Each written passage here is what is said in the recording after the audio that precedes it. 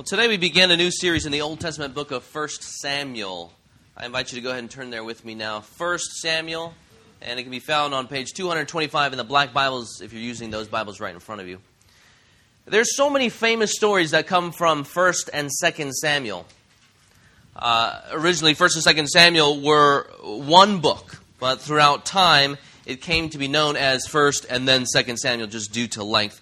But you know these famous stories, right? You know David and Goliath, right? That comes from 1 Samuel. You can think of David's his adultery with Bathsheba, right? That comes from 2 Samuel. And I'm sure you guys know more and more stories, and there is a lot of real-life drama in these books. So you have, right, family infighting, as you see from Samuel chapter 1, and we're going to see that. You have people, the people of God, Israel, getting their first king, right? King Saul.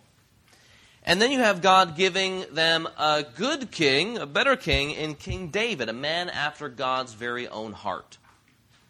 And really, if you're looking for an outline of the those two books of 1 and 2 Samuel, you have it right there. 1 Samuel, or Samuel, is named after the first character in the book. Probably not the author, but the first character. So you got Samuel, and then you have King Saul, and then you have the reign of King David. So you have Samuel, you have Saul, and then you have the reign of King David. But in this book, we see that God is setting up Israel's monarchy. God is setting up Israel's monarchy. And while God is setting up the monarchy in these books, you have the big picture things going on regarding God's larger plan of redemption. Okay, so you have maybe the books of 1 and 2 Samuel, God establishing the monarchy. And then if we were to go up to maybe like a 20,000-foot view, we would see God's larger plan of redemption history. So it's not just important as we dive into this history book.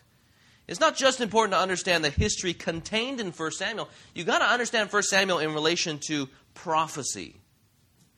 You have to understand 1 Samuel in relation to prophecy. And we do that by understanding 1 Samuel in its place in the broader context of the Old Testament. So in Genesis chapter 17, God had already promised that kings would come from Abraham's line.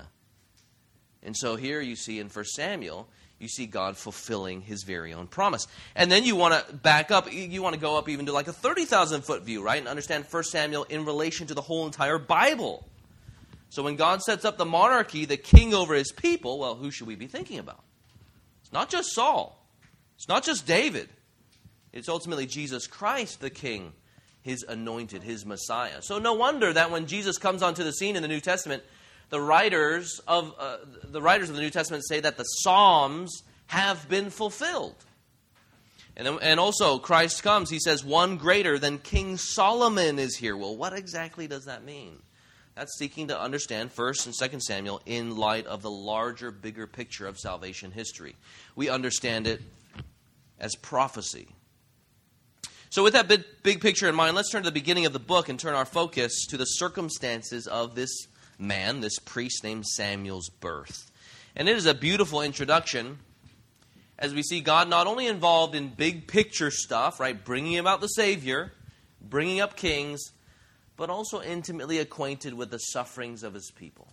And that's much of what a Genesis is about, right? If you know Genesis, which we preached through recently, here 1 Samuel starts off in many of the same ways.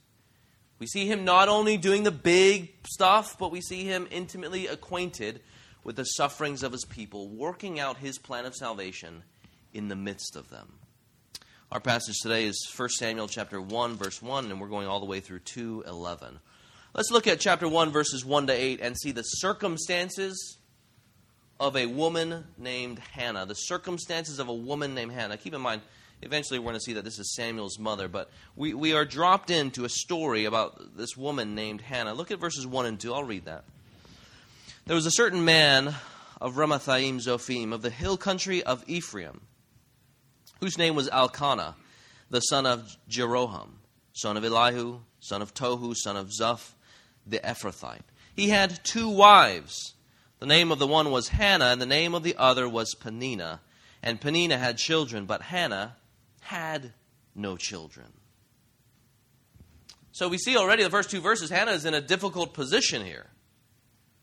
I mean, you have her underneath the leadership of Elkanah, the husband, who had already abandoned God's created order for marriage, right? In marriage, he creates man and woman, Adam and Eve, one being married to one man being married to one woman. And here he's abandoning that, and he had taken for himself two wives, Hannah being the first, it seems, and then Peninnah being the second. Now, while there is no specific verse condemning polygamy, let's be clear here, the Bible nowhere commends polygamy. And furthermore, the stories where polygamy is mentioned in the Bible, in the Old Testament, let's say Abraham, he's taking two wives, Sarah and Hagar, initially. And then you have David taking on multiple wives. And then you have Solomon taking on multiple wives and concubines. All of those stories, and the story here, speak about the sinfulness of man. So there should be a shadow cast on the taking of multiple wives here. That is polygamy, and it's cast in a negative light, okay? So here we see Elkanah has taken two wives. The situation is not good. And what makes Hannah's situation all the more discouraging is that she had no children. But the other wife did. So you see, it gets complicated here.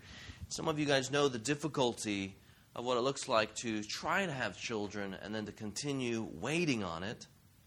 I mean, imagine that situation, the difficulty, which some of you know, then is magnified by, in front of you, there is another wife who does have children. So you can imagine the conflict that's coming, right? You can imagine the jealousy between the wives, the covetousness, the spitefulness, and possibly, as we know men are often to do, the abdication on the husband's part. And this is indeed coming.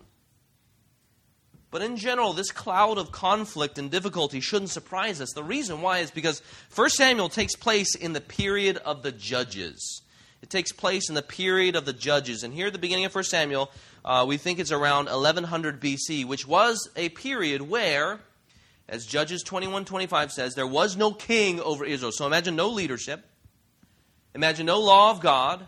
And it goes on to say, everyone did what was right in his own eyes.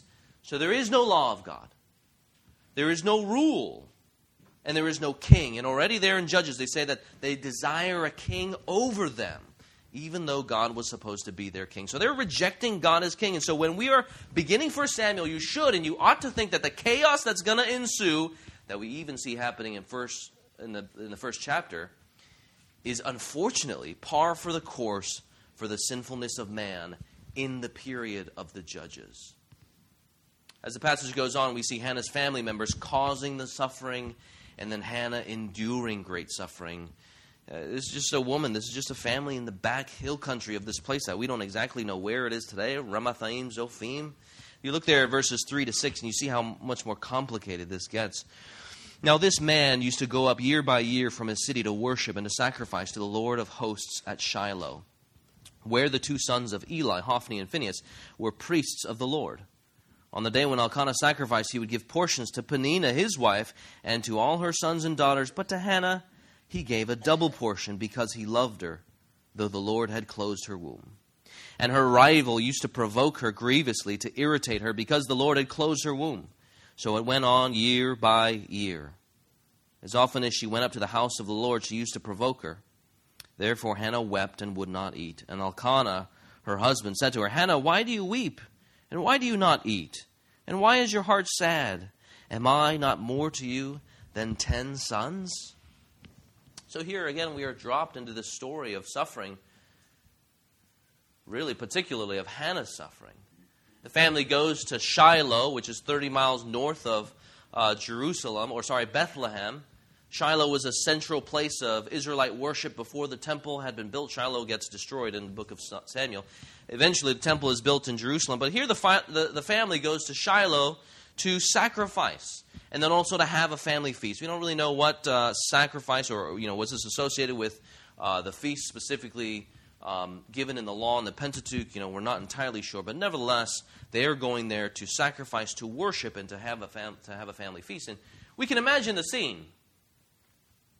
Even though Hannah gets a double portion, the difficulty of barrenness is too much to bear. And in that situation, no one is going to want to eat when right in front of you or right next to you is Peninnah and her children playing, laughing, eating. I mean, right there in front of her are reminders of everything that she is not.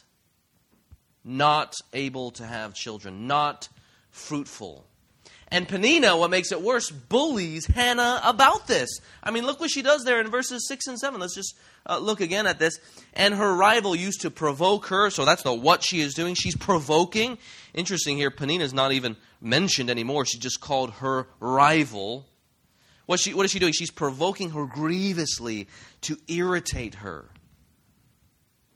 She's rubbing in the fact that Hannah can't have children. I mean, we don't exactly know what she's doing, but just imagine. I mean, you know your own sinful hearts, what you might do to spite somebody else. Maybe she's talking with Hannah about what her children have done. Maybe she's mentioning, telling them to go ahead and sit on Elkanah's lap where they will experience favor. Maybe she's talking to Hannah about Elkanah's love for her children. We don't exactly know what's going on, but nevertheless, she is provoking her. And did you notice when she does this? Not only is she doing it, but did you notice when she's doing this? When she is tormenting her. It says there, as often as she went up to the house of the Lord. At least this is yearly. And the family's on their way to worship God. I mean, I'm just imagining coming to church, right? And your rival seizes the opportunity to cut you down. How does she do this? She does this by using the sovereignty of the Lord against her. You see Peninnah's heart, right? She lives very much in the times of the judges, and you ought to think that her sort of piranha-like nature, her character, is fitting for the times of the judges because Hannah is contrasted with her. She's using the sovereignty of the Lord against Hannah, right? Notice that it says that the Lord closed her womb. And Peninnah, the goddess of her own house, seizes the sovereign God and uses God in his actions as a weapon for her own domination, instead of preaching the sovereignty of God as comfort to a suffering woman. You know, if you've ever experienced suffering, you may have asked the question, why God? Maybe in your lack of faith, you might doubt God's goodness and love for you.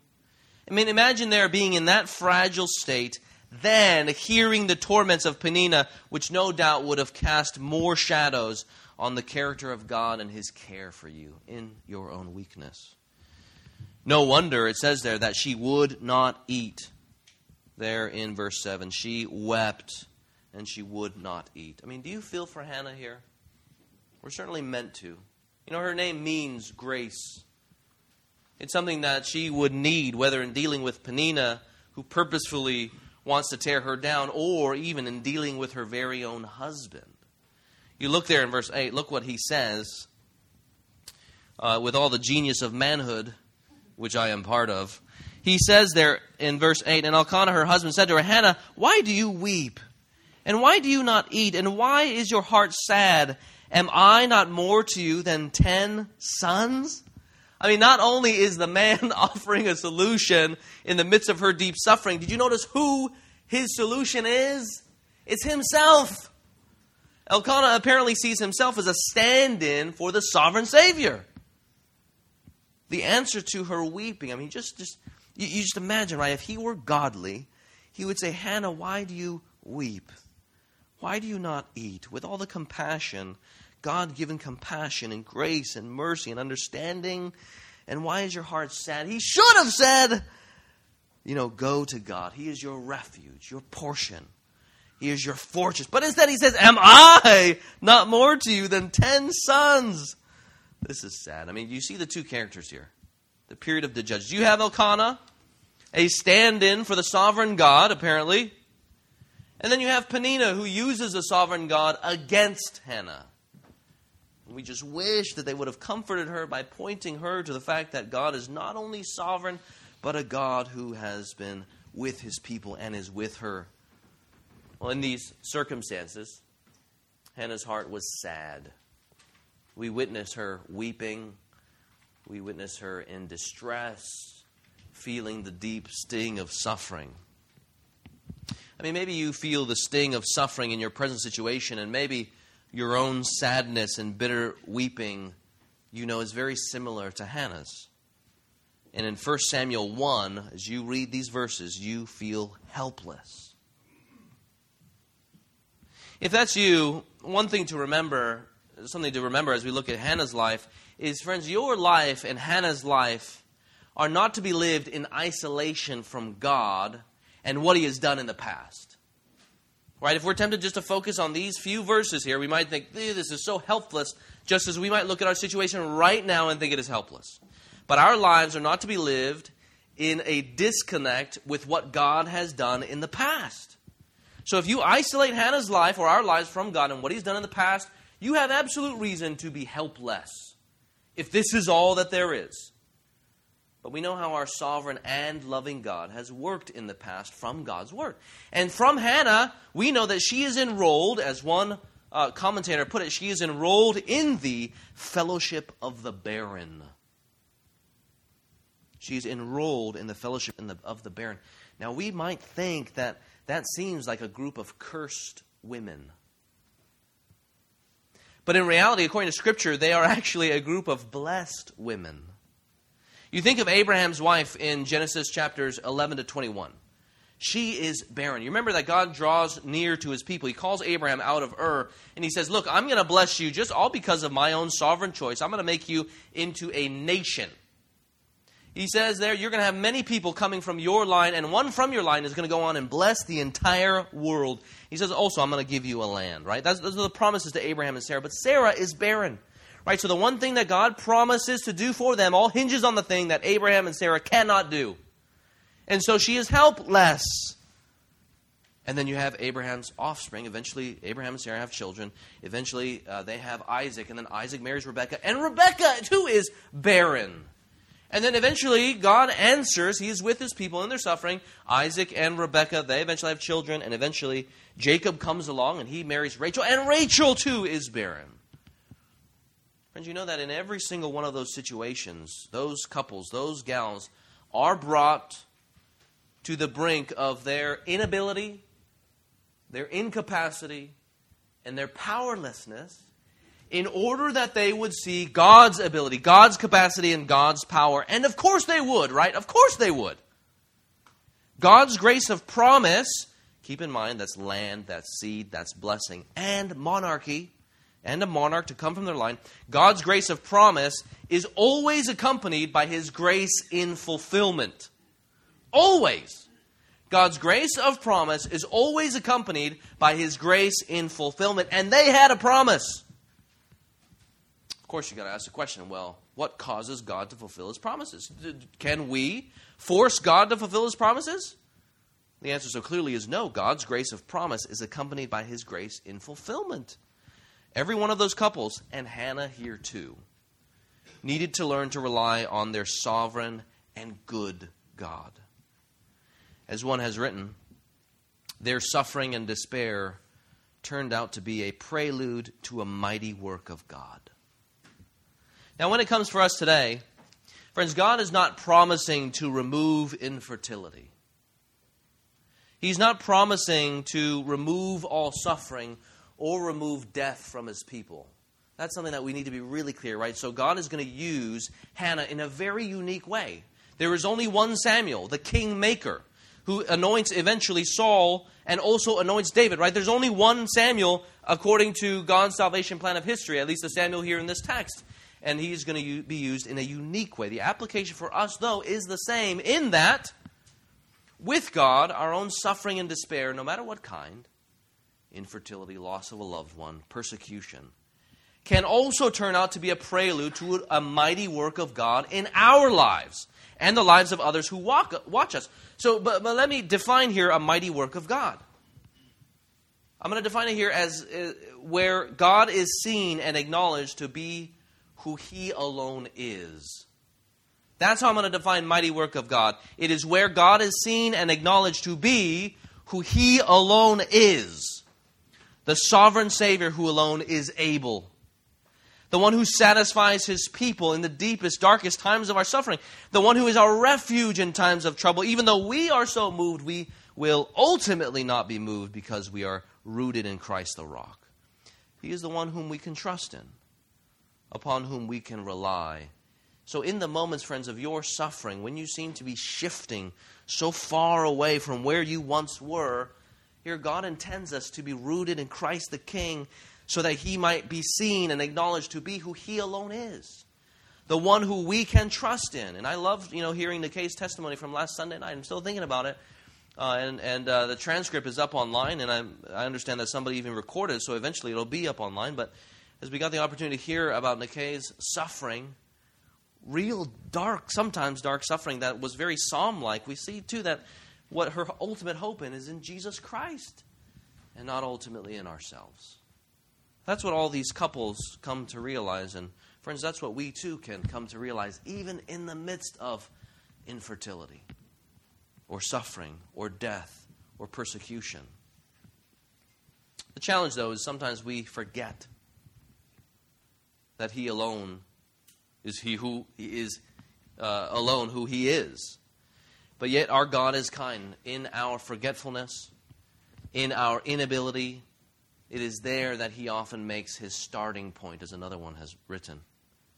This commentator goes on to say, our hopelessness and our helplessness are no barrier to His work. Indeed, our utter incapacity is often the prop He likes to use for His next act. When His people are without strength, without resources, without hope, without human gimmicks, then He loves to stretch forth His hand from heaven. He goes on to say, once we see where God often begins, we will understand how we may be encouraged. We have every reason to think that Hannah possesses this deep, deep awareness of who God is and what He will do in the next chapter of her own life and then in the life of Israel, which is why she makes a beeline to the Lord, her sanctuary. This brings us to point number 2. Point number 1, we're just going according to the text, right? Point number 1 was Hannah's circumstances. Point number 2 here is Hannah's sanctuary. Hannah's sanctuary. Look there in verses 9 to 11. It says, thereafter they had eaten and drunk in Shiloh, Hannah rose. Now Eli the priest was sitting on the seat beside the doorpost of the temple of the Lord. She was deeply distressed and prayed to the Lord and wept bitterly. And she vowed a vow and said, O Lord of hosts, if you will indeed look on the affliction of your servant and remember me and not forget your servant, but will give to your servant a son, then I will give him to the Lord all the days of his life, and no razor shall touch his head. We see that the Lord is Hannah's sanctuary. The Lord is Hannah's sanctuary. And we see this once again by the fact that she goes directly to the Lord in prayer. Right? Note who she prays to. And we're going to see why God is her sanctuary. She prays to the Lord of hosts. The Lord of hosts. This title communicates God's power and the fact that the Lord is her creator. The creator, actually, of the whole entire universe. The hosts in the Old Testament can refer to God's angels, so to speak. So you can think of the Lord, and behind Him stand all of His hosts, His heavenly hosts. The hosts also refer to the stars in the created realms, really representing everything in the created realm. And then not only that, though, but the hosts can also refer to people in His earthly realm. So the whole entire universe is referenced here when He says the Lord of hosts. And so when she pleads to the Lord, she's pleading to the sovereign creator over all. It doesn't make sense to understand 1 Samuel by itself. We want to understand 1 Samuel in light of Genesis, in light of all of the scripture that has come before, where God the Lord speaks and things come into creation.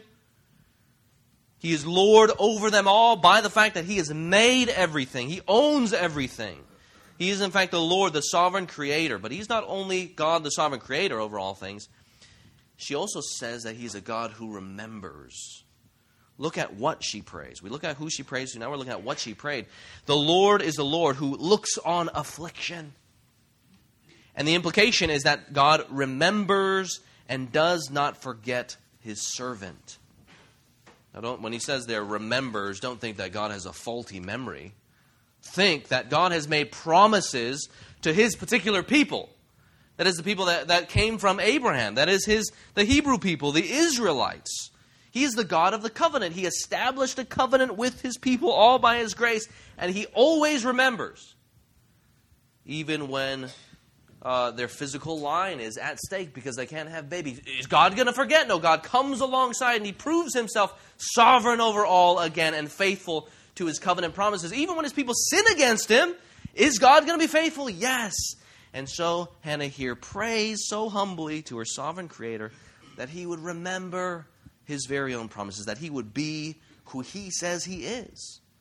Lord over all, Lord of His purposes, but then also Lord with her in her suffering.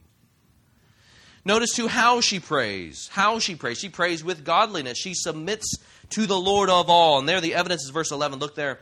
The mentality that she prays with here is that everything she has, all the Lord gives her, is the Lord's. Right? She's submitting to a sovereign Lord. And so verse 11, she vows a vow. She offers back what she prays God would give. She offers back what she prays God would give for God's very purposes. Right? So the baby here is consecrated to the Lord. Look there. And she vowed a vow and said, O Lord of hosts, if you will indeed look on the affliction of your servant, and remember me, and not forget your servant, but will give to your servant a son, then I will give him to the Lord all the days of his life, and no razor shall touch his head. So the baby here, she's going to pray, and later on we see that she consecrates this baby to the Lord for His purposes and His plans. And that's exactly what is meant when he says that when she says that no razor will touch his head. What she's referring to is something in the Old Testament called a Nazirite vow, where someone who is consecrated to the Lord, and really Samson was kind of the hero of the Nazirites, he too undertook this vow where he didn't shave, but he was consecrated. It was a symbol, consecrated to the Lord, dedicated to the Lord. And here she goes on and says, all of his life. It's not just a certain point in time, but all of his life. So you see here the mentality that she has here. She's submitting herself to the Lord. All that she prays for, she's going to give back. With all of her life and the life of her soon-to-be child, she offers up all that she is and all that the Lord would give her. Now we might think, right, as the story unfolds right here, this particular moment, we might think that this is just the mentality of some crazy woman, a desperate woman, seeking to get something from God and therefore strike a deal or something, as if God were her genie that she uses to serve her very own ends and means. But in reality here, submitting to God, giving back what God had given her, that's just standard godliness.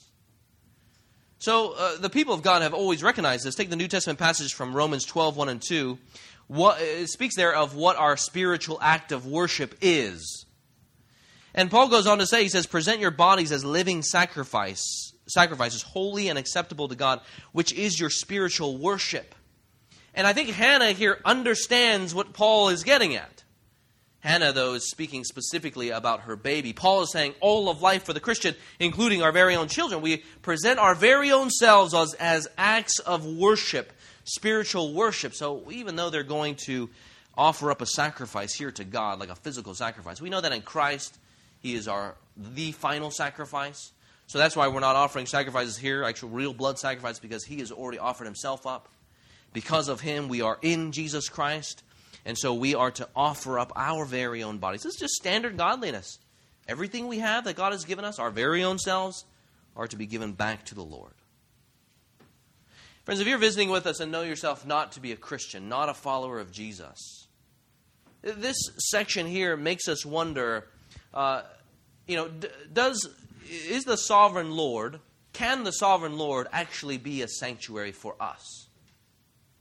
Can the sovereign Lord actually be a sanctuary, security for us? I mean, oftentimes people think of the sovereign Lord as merely God over us. Maybe they go on to think that God is distant from us, that He doesn't really care about us.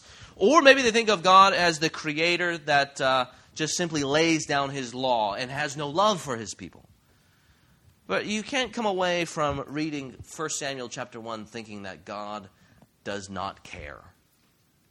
You read this and you think that Hannah knows without a shadow of a doubt that her Lord cares for her, which is why she goes to Him in her suffering in the first place.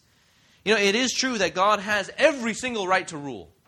He created, once again, He created everything, created us to be in a relationship with Him. He owns us, but that's not bad. That's actually a really good thing because He knows what is best for us. He's the one who designed us. You would think that the designer knows what is best for the designed. And actually, according to Scripture, He does. Given that all men have sinned against Him, as it says that all of us have turned aside, we have followed our own ways. We have rejected and sinned against God by throwing off His sovereign rule. That's sin. We know, too, that God is a sovereign judge, right? He has a sovereign right to judge us. Ultimately, the Bible says that if He were to carry out this judgment to those who don't believe, this is going to land us facing Him and with us being indicted with treason. That is setting up our own kingdom against the one and only true God, earning for ourselves just condemnation in hell. The wonderful thing, though, that just as God is sovereign, this sovereign Lord actually asks us to plead with Him. It is just think about the practical example of going before a judge who is sovereign, who has every right to judge you and throw you into jail and to throw the book at you. But you know that in His book, He says that He will free those who freely come to Him. Why would we not plead God's very sovereign mercy if we are the ones who have sinned against Him? God in His Word says, yes, come to me, all you who are weary and heavy burden, I will give you rest for your souls. He says that He is righteous and holy, not only to judge, but to save and forgive. And so you have this invitation here in the Word to actually plead His sovereign mercy for forgiveness. So friends, if you don't know Christ as your Lord and Savior, let me encourage you to do what Jesus says. He says, repent of your sins and believe. And you will know the sovereign judge's mercy. You will know His grace. You will know His salvation.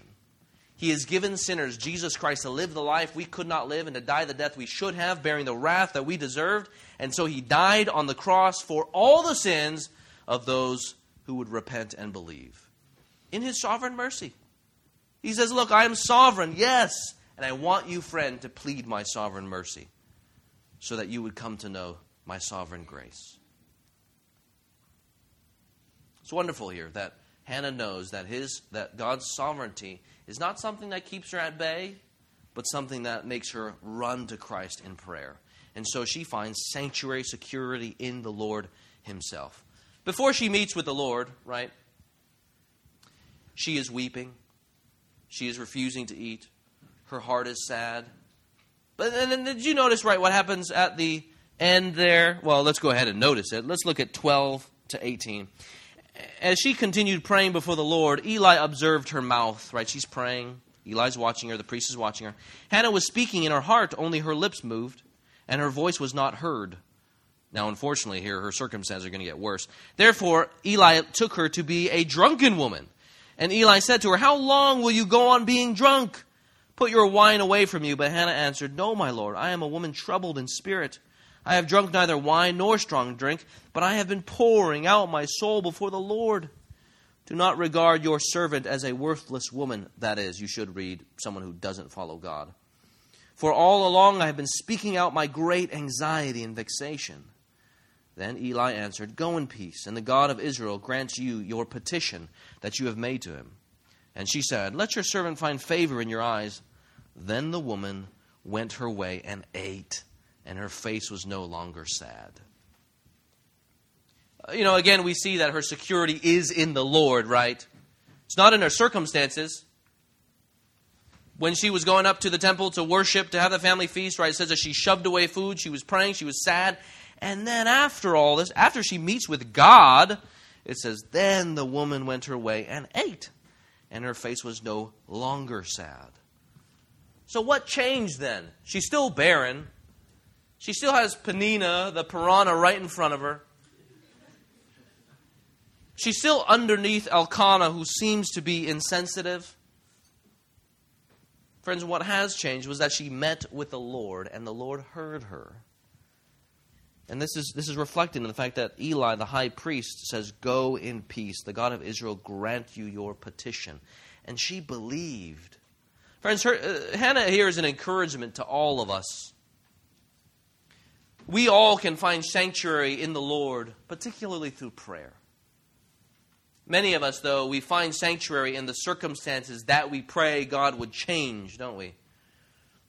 So a question, right, for you, do you find your refuge, your sanctuary, in your circumstances or in God? Diagnostic question. Well, friends, you can look at your attitudes when you leave your prayer time. When you leave what Puritans used to call your prayer closet.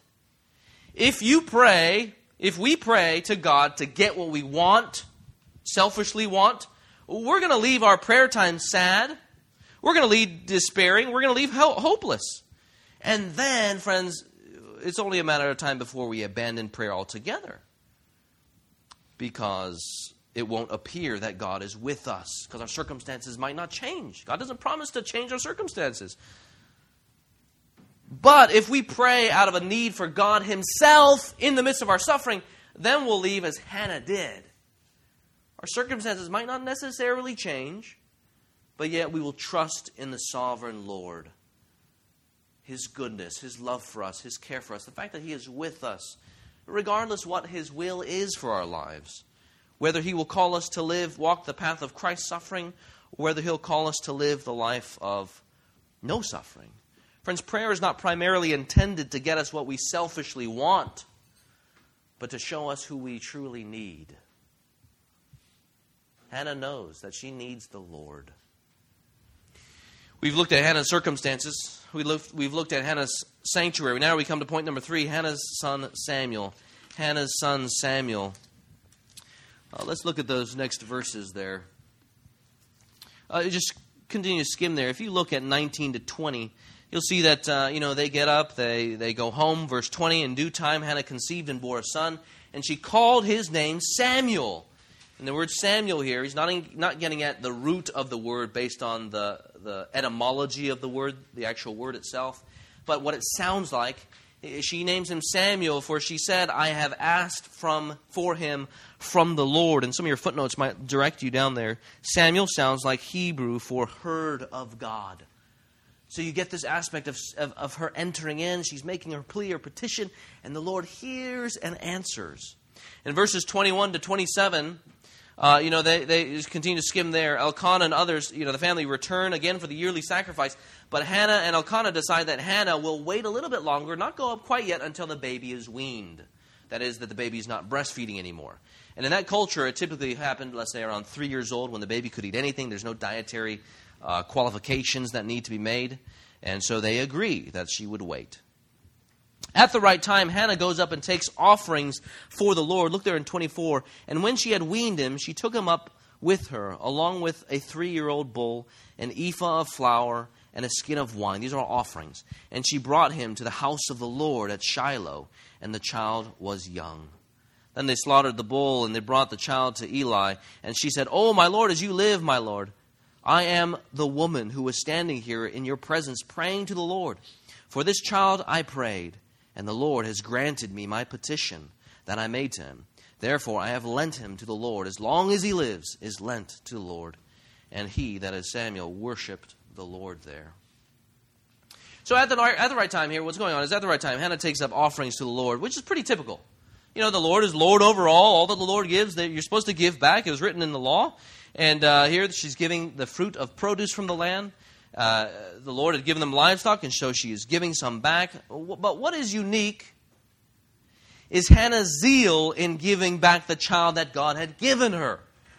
Also for a priest, right? It's actually pretty normal that a man would be given to the Lord. But what is unique is Hannah's zeal in giving the child back to God.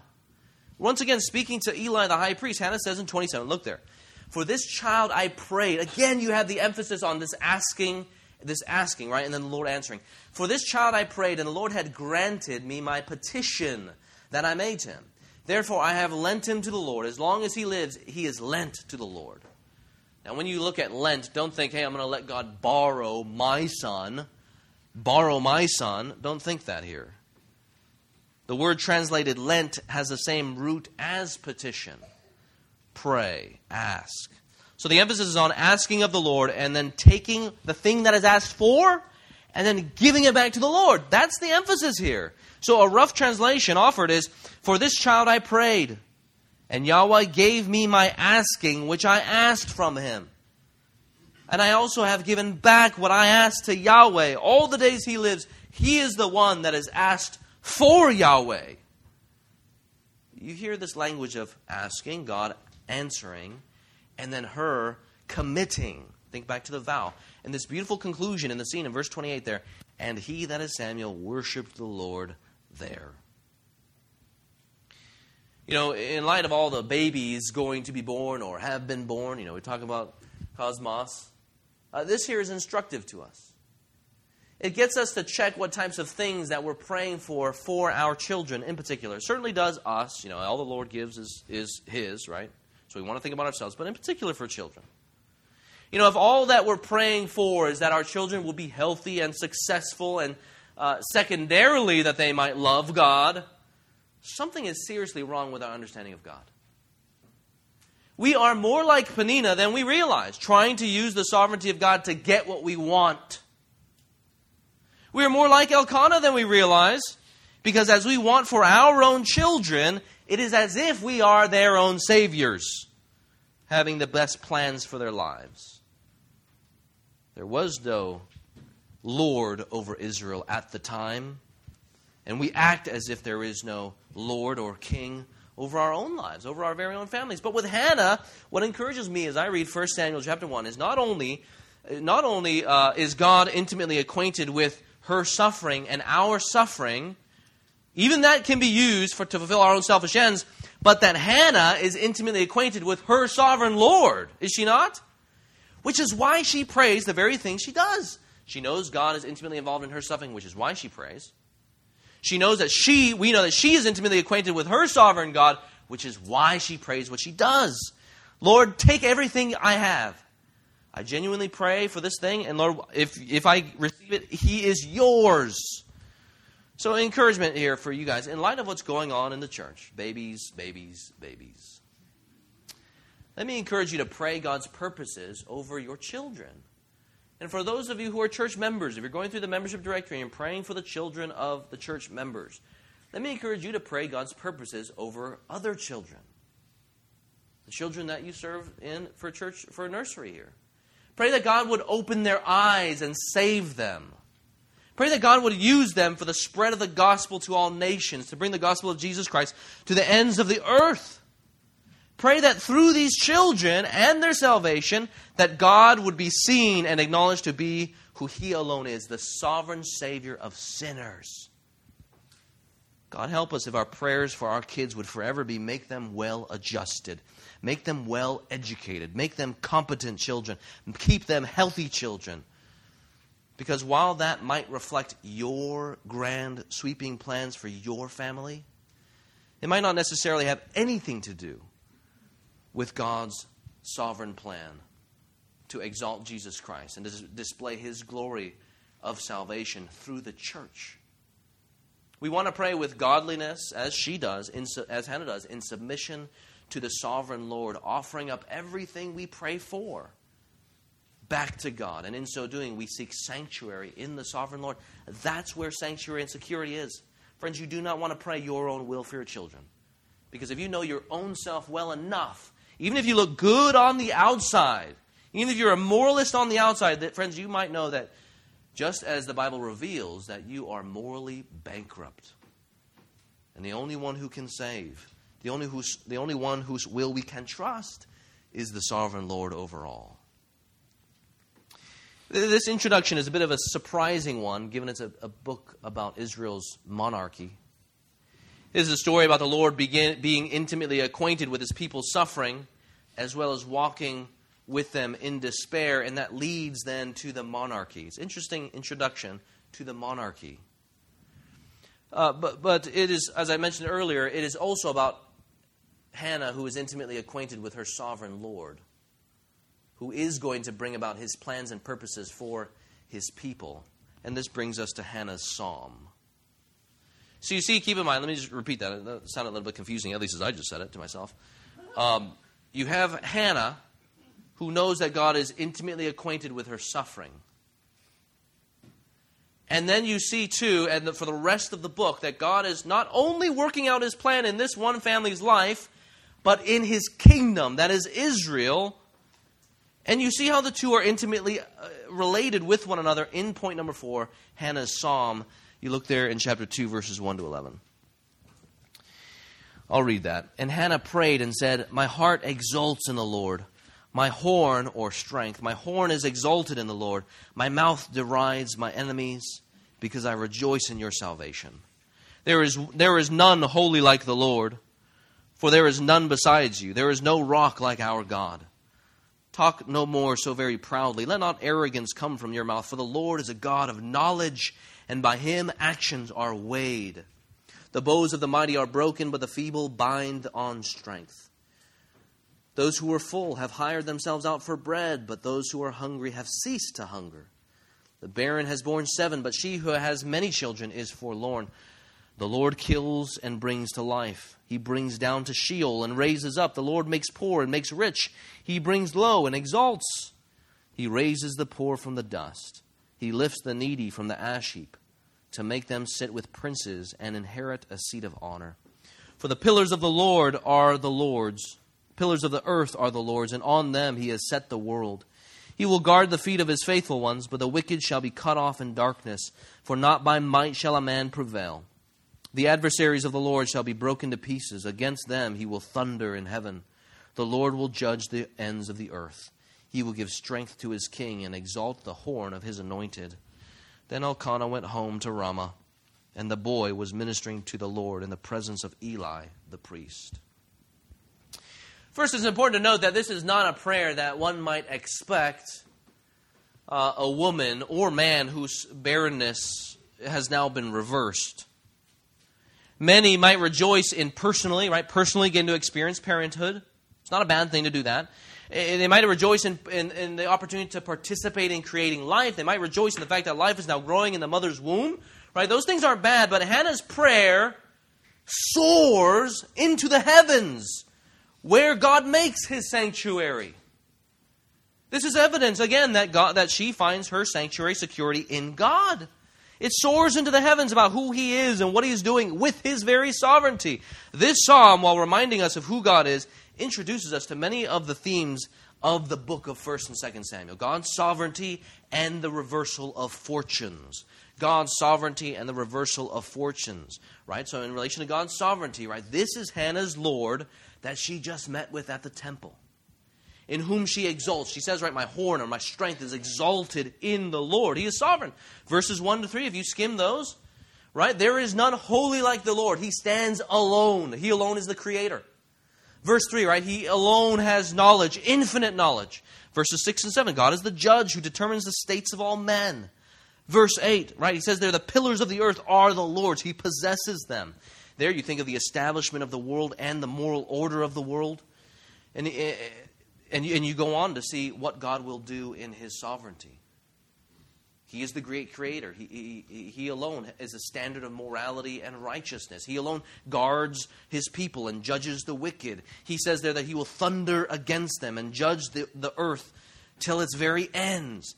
And that's exactly what you see in the book. He's going to go on and do this amongst all of the people that defy him and oppose his own people. So there you see his sovereignty, right? This woman knows that her God is the sovereign one. And you see the reversal of fortunes. Look at verse 4. The strong will be made weak. The weak are made strong in the Lord. The hungry will become full, and the full will become hungry. The barren, right, that's her, have no children, but eventually they're going to boast in the number of their children. Verse 8, the lowly are brought high and given a place of honor. And then we see this too, right? We see the same things happening, this reversal of fortunes in the very book. This ragtag bunch of Israelites, these sinners who have indeed rebelled against God, they are formed into a monarchy, into a nation, with a king over them, as God gives them a place of honor among the nations. Right? You would expect that Hannah would rejoice about what's going to happen to her individually. Again, even if she did, that wouldn't necessarily be bad. But her prayer, her psalm of thanksgiving soars into the heavens, and it is so much more about God. It is about God working out in her own life and in the kingdom and in his entire plan of salvation history. God himself is working out his plan to lift up the needy and the weak, those who would find their sanctuary, their solace in him. So in Hannah's family, you see a little microcosm of what happens for all who repent of their sins and believe in him. For all of followers of the Lord. So as we move here to a conclusion here, God's dealings with Hannah and Samuel, once again, are a little microcosm of what it looks like for God to work out his plans, swinging his sovereignty with full force for the benefit of his people and for his own glory. God was bringing about his plans in Hannah's little family. But again, there are implications in relation to God's larger plan of salvation. If you look at the last line there of Hannah's psalm, did you notice what God's sovereignty is moving towards? Look there, the last line of Hannah's psalm. The adversaries of the Lord shall be broken to pieces. Against them he will thunder in heaven. The Lord will judge the ends of the earth. Now get this. He will give strength to his king and exalt the horn of his anointed. Keep in mind here, Hannah's psalm is not just history, it's also prophecy. There is no king over Israel at this point in time. And there had not been, at least physical king. But God was moving in that direction, right? Through this priest, Samuel, God will eventually go on and install Saul, the first king, and then David, a man, the king after God's own heart. But then, of course, even if you back up to the 30,000-foot level, understanding 1 Samuel in light of the entire Bible, you know what these kings, or who these kings point ultimately towards.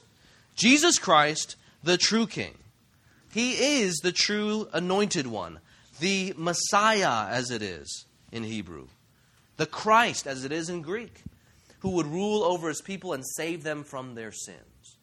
Not only would be a man after God's own heart, as David is said to be, and we know that David failed, he is the God-man, where, so to speak, God's heart would be found. And in Christ, we see God's sovereignty worked on behalf of all of his people, as God placed the sins of those who would repent and believe upon him, and then raised him from the dead, seated him at his right hand in heaven, where he exercises authority. There you see the greatest reversal of fortunes, don't you? And for those in Christ who believe the gospel, you also see a reversal of fortunes as sinners are saved in the power of Jesus through his shed blood. All of this is found in the true king, the coming one. If you're looking at this point in time in 1 Samuel chapter 1, the coming one's death, and then in his resurrection, and then in his own anointing as he was raised from the dead and seated at God's right hand. This is why we read Mary's song earlier in Luke chapter 1. Go ahead and turn back there, Luke chapter 1.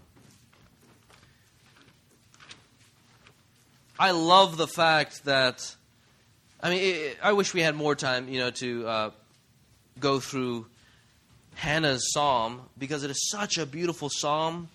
Here you have a suffering woman, but just her prayers are soaring into the heavens about who God is and how she trusts in him.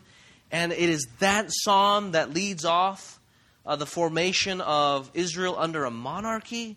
And then here, if you go to Luke chapter 1, this is why we read it. You have these matching psalms from women who might potentially suffer in their own unique ways.